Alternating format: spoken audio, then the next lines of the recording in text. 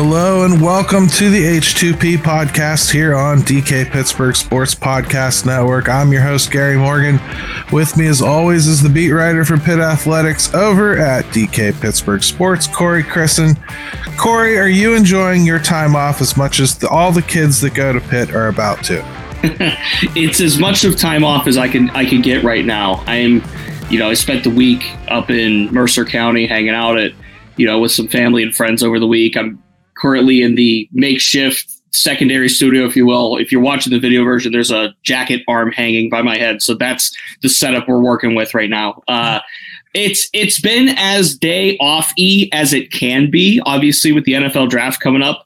Very busy right now. And we're getting set to see, in a Pitt perspective, Kalijah Cansey, Israel Abanikanda, Haba Baldonado, etc., take the next step in their NFL futures. So really exciting week coming up here, obviously, with the draft and, just keeping things moving. The spring sports season, things tend to die down a little bit, especially after the spring game. But there is still Pitt hoops news that it's wild. We're in April and we're leading the show again with Pitt hoops. Well, we keep talking about how, we'll let the news take us where it takes us, right? And the news keeps taking us back to Pitt hoops. It's not like we're seeking it out, but they're doing stuff. So we have a few items here we wanted to hit on before we get into some of the draft capital. So let's start with that. First, Jeff Capel added a veteran piece to his backcourt, getting Ishmael Leggert. I don't know anything about him. I'm not going to pretend that I know anything about him, but I know you do. And I'm not going to sit here and read your article to everybody. You tell them what you wrote about, man. Yeah, this was a necessary move for Jeff Capel to get another guard out of the portal. And when you look at Ish Leggett, as far as a profile is concerned and what type of a player he is, he screams Jamarius Burton off the tape and off paper, just looking at what he does with the basketball in his hands. So 6'3", so just a bit shorter than Jamarius, doesn't shoot the three particularly well, only about 32%. But what he can do is drive. He can penetrate. He can pass. He's a high-scoring guard from, again, kind of like what Pitt got with Zach Austin from the forwards in the front court. They get a high-scoring, another guy that can put the ball in, although he doesn't shoot it well from three. He was tremendous at Rhode Island for a really bad Rhode Island team too. Yeah.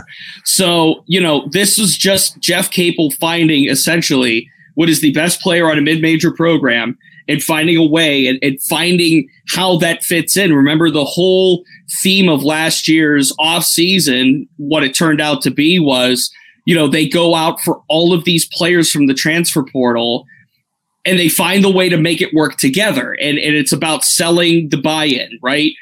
Well, right. There's a buy-in that worked over the last year. We saw them with the NCAA tournament run. Now there's not as much of a buy-in. The evidence is kind of there. So when you look at Ish Leggett and you watch the film on him, he's a creator. He's a facilitator. He can get inside despite his size. He's less of a true point guard. I'll put it this way. than Anelli Cummings is, but he's more of a facilitator, and I put that in the air quotes, than like a Jamarius Burton is, if that makes sense. No, it makes sense, and they definitely have a need there. I think that he's doing the best he can to kind of keep ball movers coming in. You know, that is a lot of what's leaving. So, I mean, we're keeping a lot of the bigs, we're keeping a lot of the power forwards, and you know, you kind of have that whole backcourt remaking itself. I expected there to be a lot coming in. So good news, I think, by all accounts there. Mm-hmm. Yeah, I mean, 16 points a game, 5.8 rebounds, 2.3 assists. He played 35 minutes a game last year, and he started all 31 games for Rhode Island. So he's durable, he's productive, former 3-star recruit. So it's a good get. Now, there's 2 scholarships open for Jeff Capel.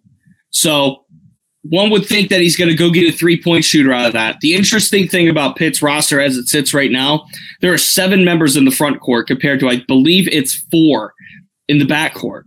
So I think Jeff Capel's leaning now more towards getting 2 more guards and just shoring up that backcourt. I think a 3-point specialist a la Greg Elliott is still on the list for Jeff Capel to go get.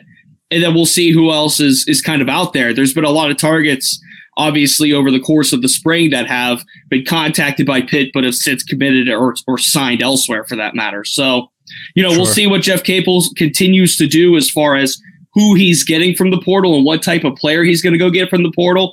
But with Zach Austin and now with Ish Leggett, two really just solid scoring prospects that, Austin and I think both of them, for the fact of that matter, could start day one. But if Jeff Capel really feels that, maybe a 3-point specialist, someone to go along with Blake Hinson, can help spread the floor, then obviously he's going to go do that. So a couple of good gets here from Jeff Capel. Well, speaking of Blake Hinson, Mr. Segway King, Blake Hinson, announced that he's going to go ahead and make himself eligible for the NBA draft. Can you just explain to people why that's a thing for the NBA where players are allowed to go do that, but they can't really do that in the other leagues? Well, back in, I guess, the day, NBA player, high school players could go right into the NBA draft at that point. And then it's always kind of been, you can test out on the NBA combine. You can have representation. You can get advice from scouts, but you could withdraw your name from the draft. And that's exactly what Blake Hinson's going to be doing here.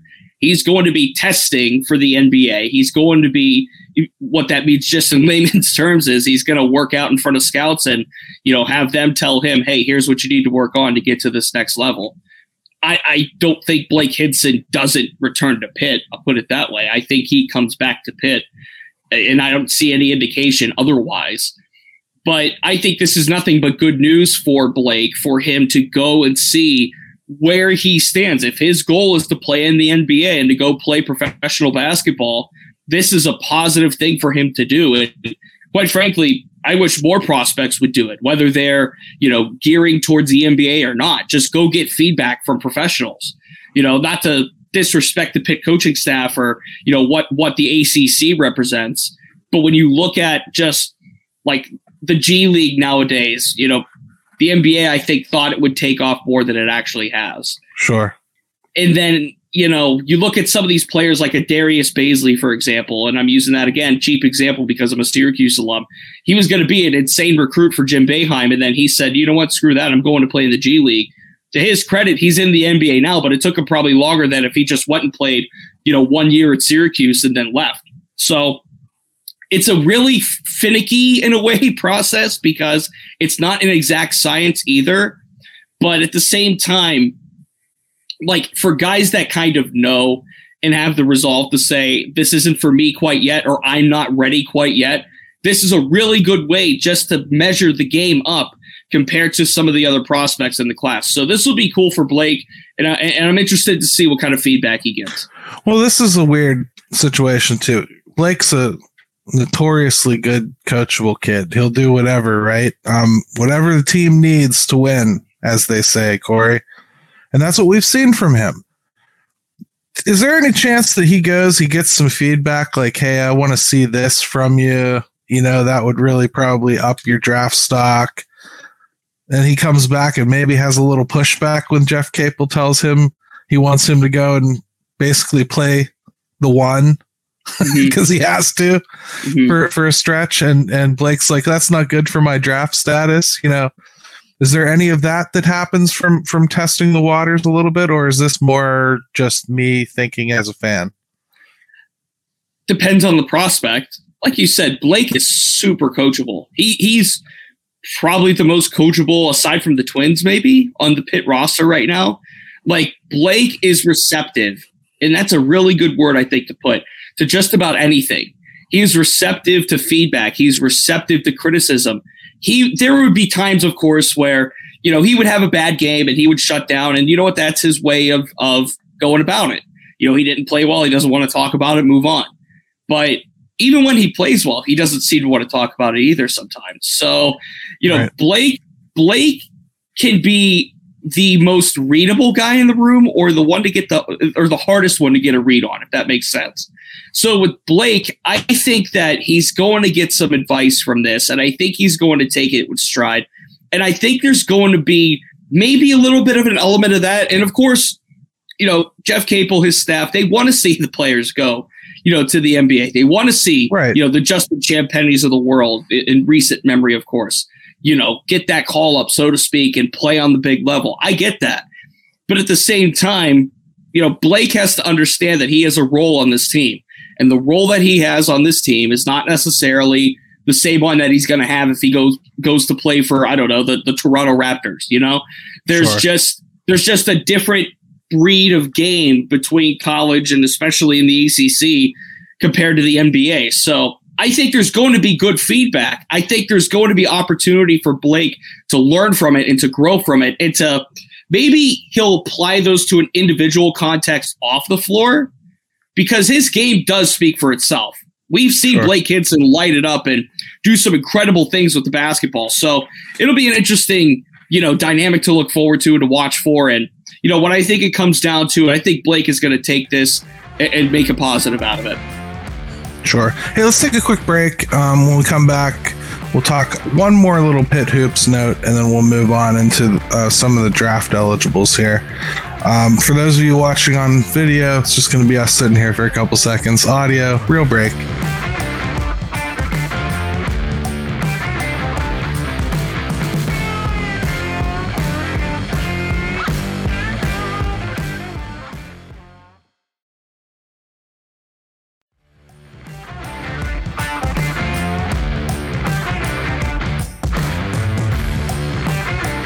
All right, and we are back to the H2P podcast here on DK Pittsburgh Sports. And Corey, we left off talking about Pitt Hoops. We're going to jump right back into Pitt Hoops. John Hughley also committed to Oklahoma, so his transfer portal dreams have been fulfilled. And I saw some of the things you wrote about it, a little bit of an end of a chapter, beginning of a new era type thing. Just go ahead and give your thoughts on John Hughley's time here. Yeah, that story I wrote pretty much laid it out, but in a vacuum. John was the best player on a bad team. That's the blanket statement. He was the best player on a bad team, which there's nothing wrong with being the best player on any team. And I don't want to discredit John for, leading a ACC program, being an all ACC caliber player, leading them in points and rebounds, and doing that for the couple of years that he was at Pitt. But at the same time, Pitt was a bad team with him. And part of that, of course, comes to team building, roster construction, and all that. But when your best player can't elevate your next best player really to that level, there's something just disconnecting there. And John is a good player.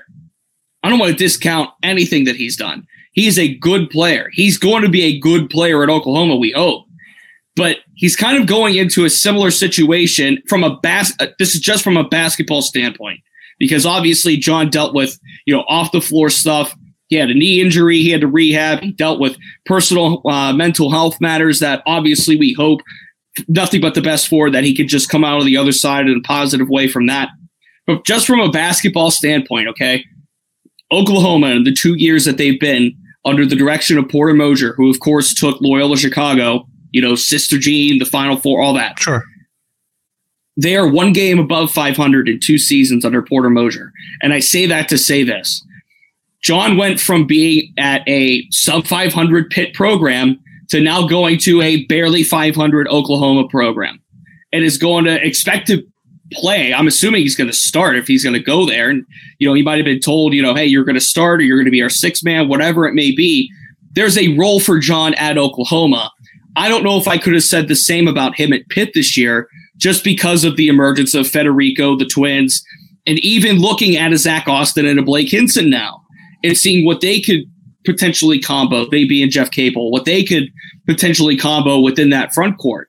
John really didn't have a spot, quite frankly, on this Pitt roster anymore, just based on the winning and just based on the chemistry and the fluidity and how that front court worked out last year. And again, not to disrespect John as a player to that extent, but at the same time, again, it's true, he was the best player on a bad basketball team. So as John leaves, we could kind of look at that era. Really, the only player left from those sub 500 Pitt teams is Will Jeffress. And he didn't play last year. So much of those players that, quite frankly, just couldn't win at Pitt are now gone. You look at last year, it was the new transfers. It was Blake Hinson emerging. It was Federico. It was the twins emerging. So the new era that I talked about is exactly that. And looking at John, that just kind of, to me, is a symbolism, is a microcosm of Jeff Capel's first 4 years at Pitt and what they represented. And it's also, I think Pitt, in a way, if I'm the coaching staff, I feel a little bit hard done by, I would say. We stood by you, while you were injured. We stood by you when you needed to step away from the game. Nobody said anything negative about him. And then he's in the transfer portal. They find out while they're in the tournament.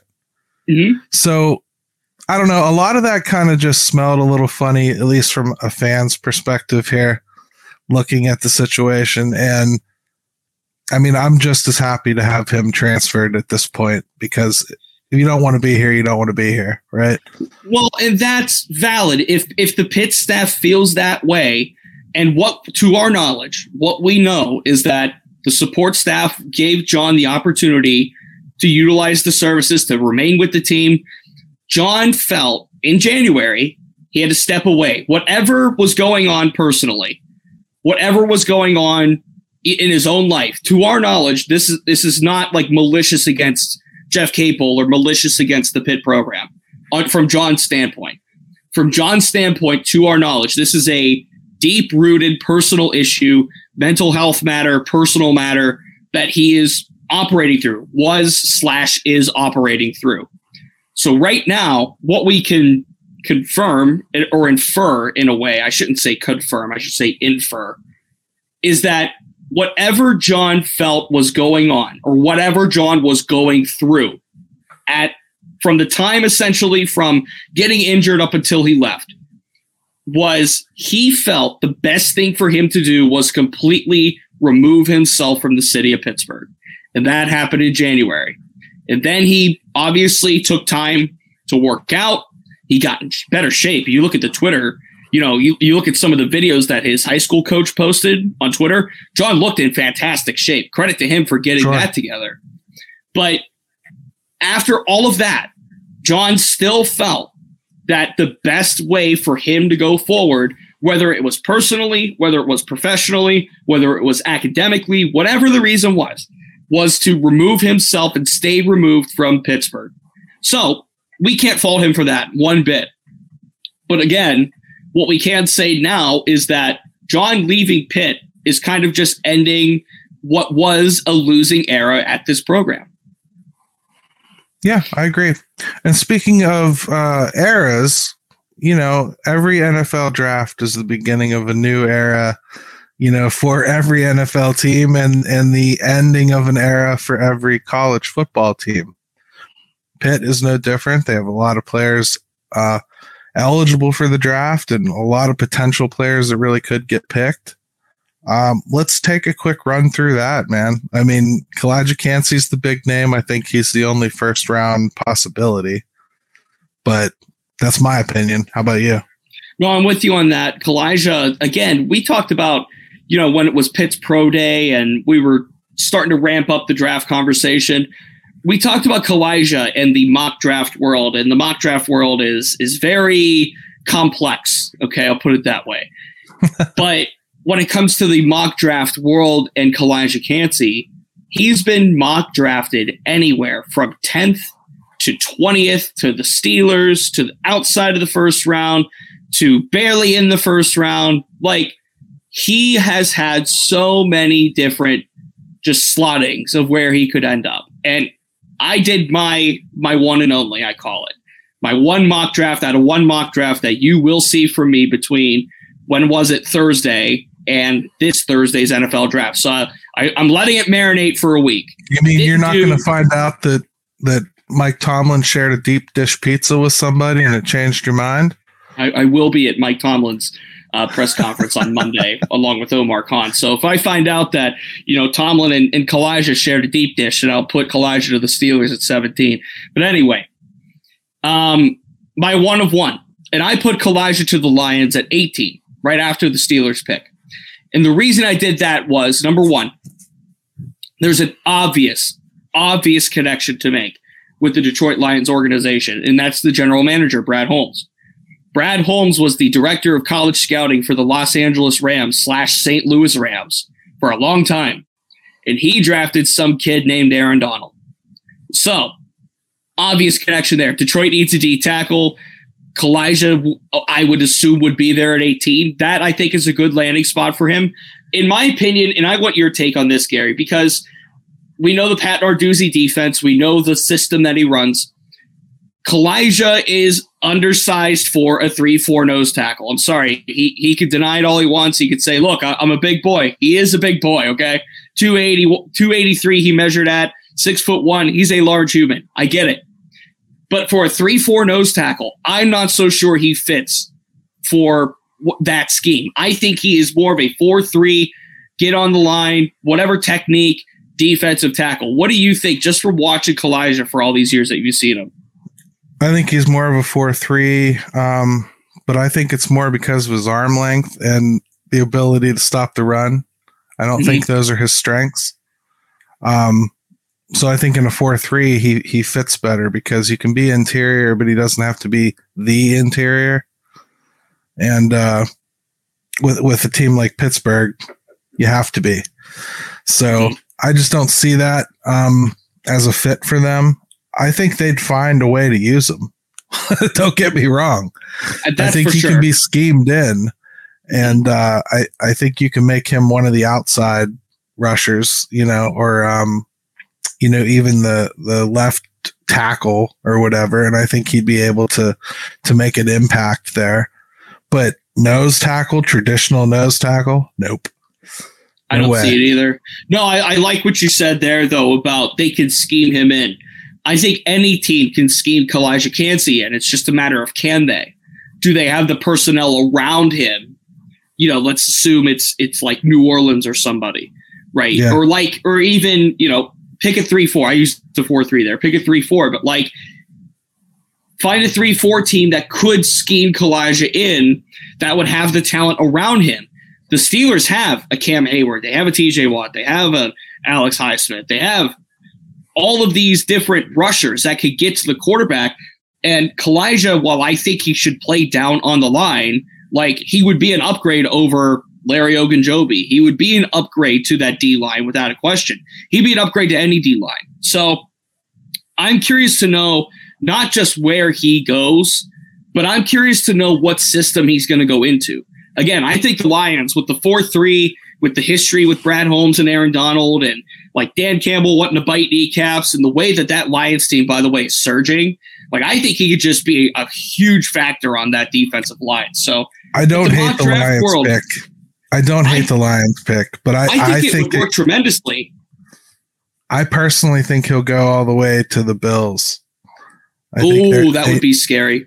I think the Bills need a defensive lineman badly, and I think McDermott will work with him to make that work. See, I don't have him going that far. I don't have him slipping that far. I do, but the only reason I do is because I think it's iffy that he's a day one starter, and to pick somebody in the first round, to me, that's almost a prerequisite. As if you're pre-pick 20, I think anything below 20, you kind of have to have a starter come out of it, unless it's a quarterback and you're going to sit them, for the requisite amount of games to kind of get their feet wet or whatever. But I think if you're picking a position player elsewhere, 1 to 20, they better start.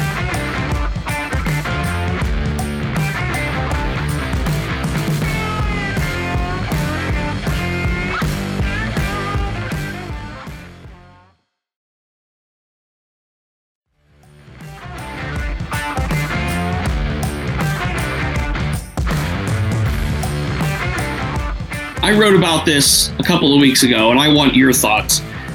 I took the statement, the blanket statement. If there is one Pitt player that you would like to see the Steelers draft, who would it be? My answer was Servassier Dennis. because I think he could, first of all, the value, it would be a day 3 pick.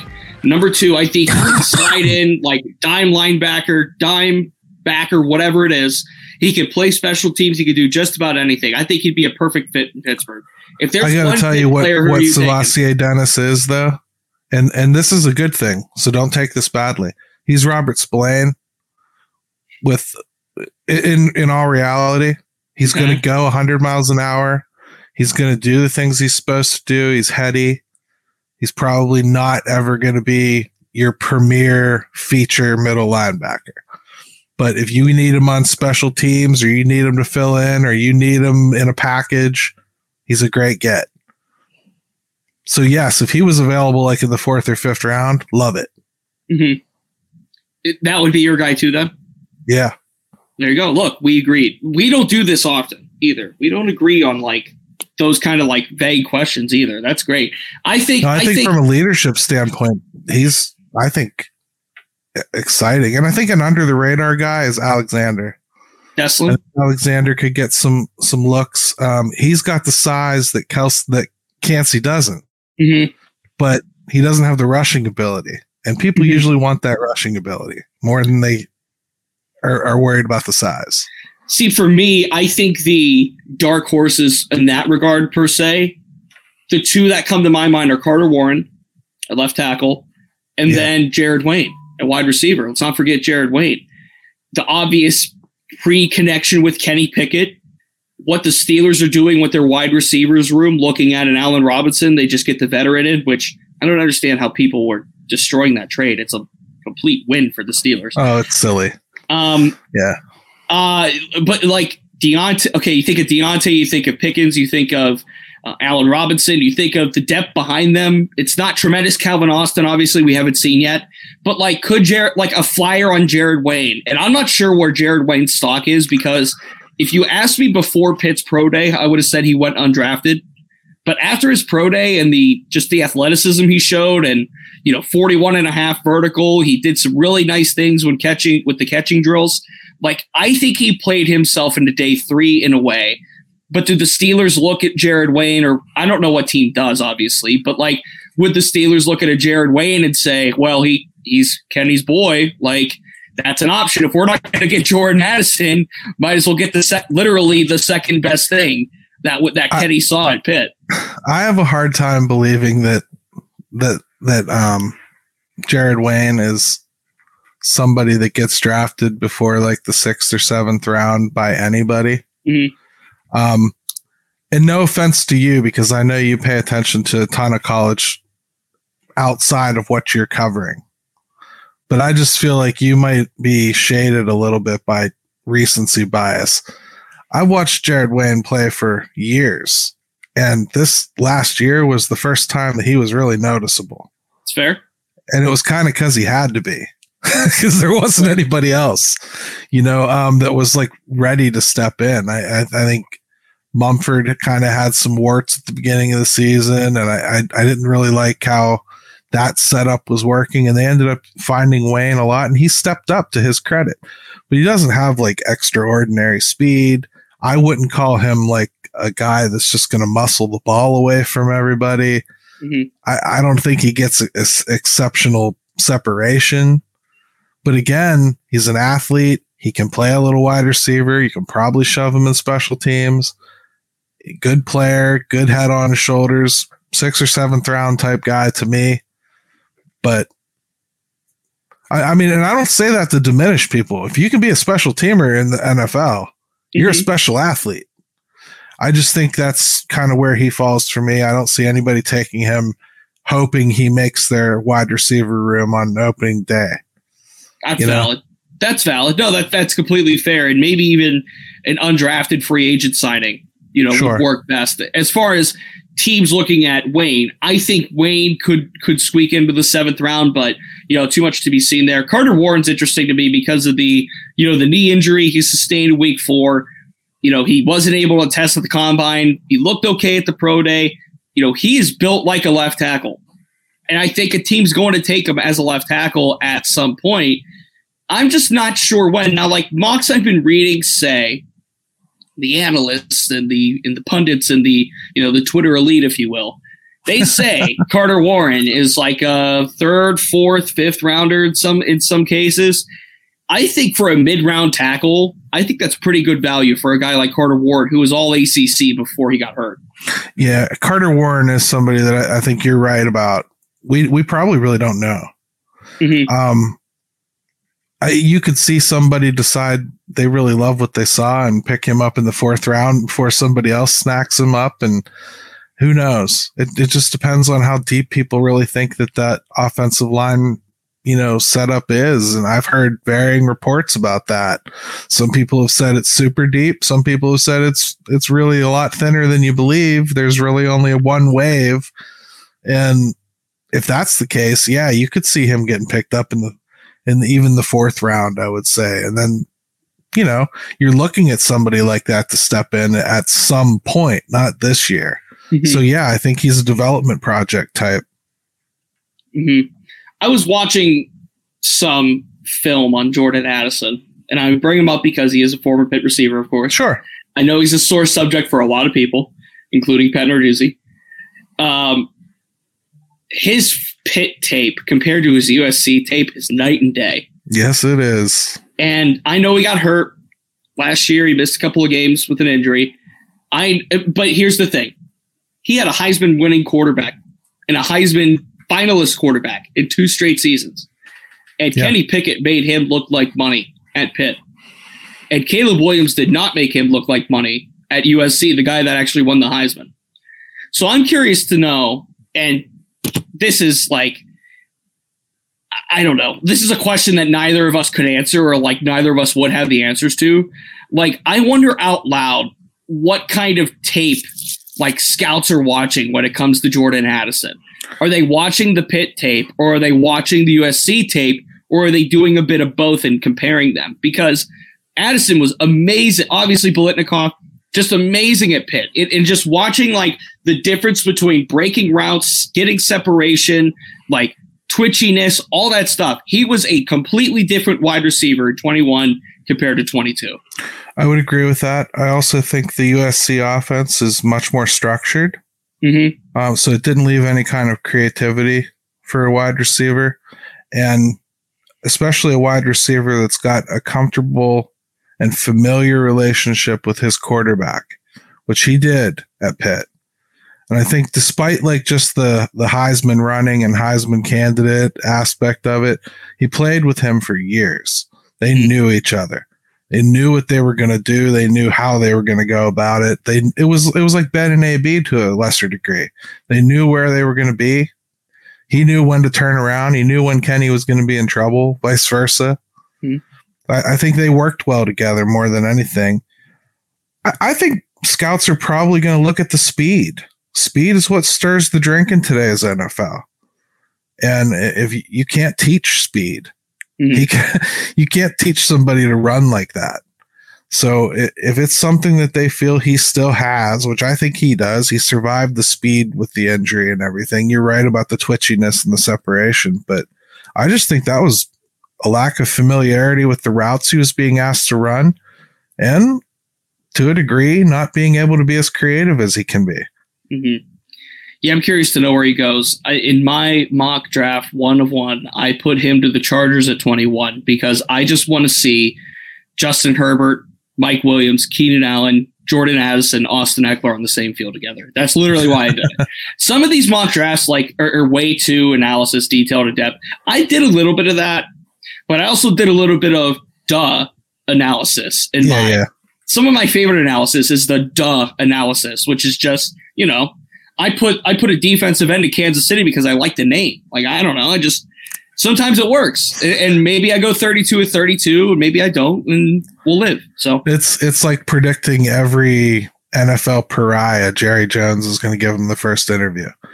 I understand what you're saying, man. Like, yeah, I just think I think Pitt's got a lot of interesting guys here. We could wind up being shocked, and 6 or 7 of them wind up getting picked by the end of this whole thing. I think a lot of them will get invited to camps regardless. I think there'll be a lot of undrafted free agents out of this class, but NFLers are NFLers, man.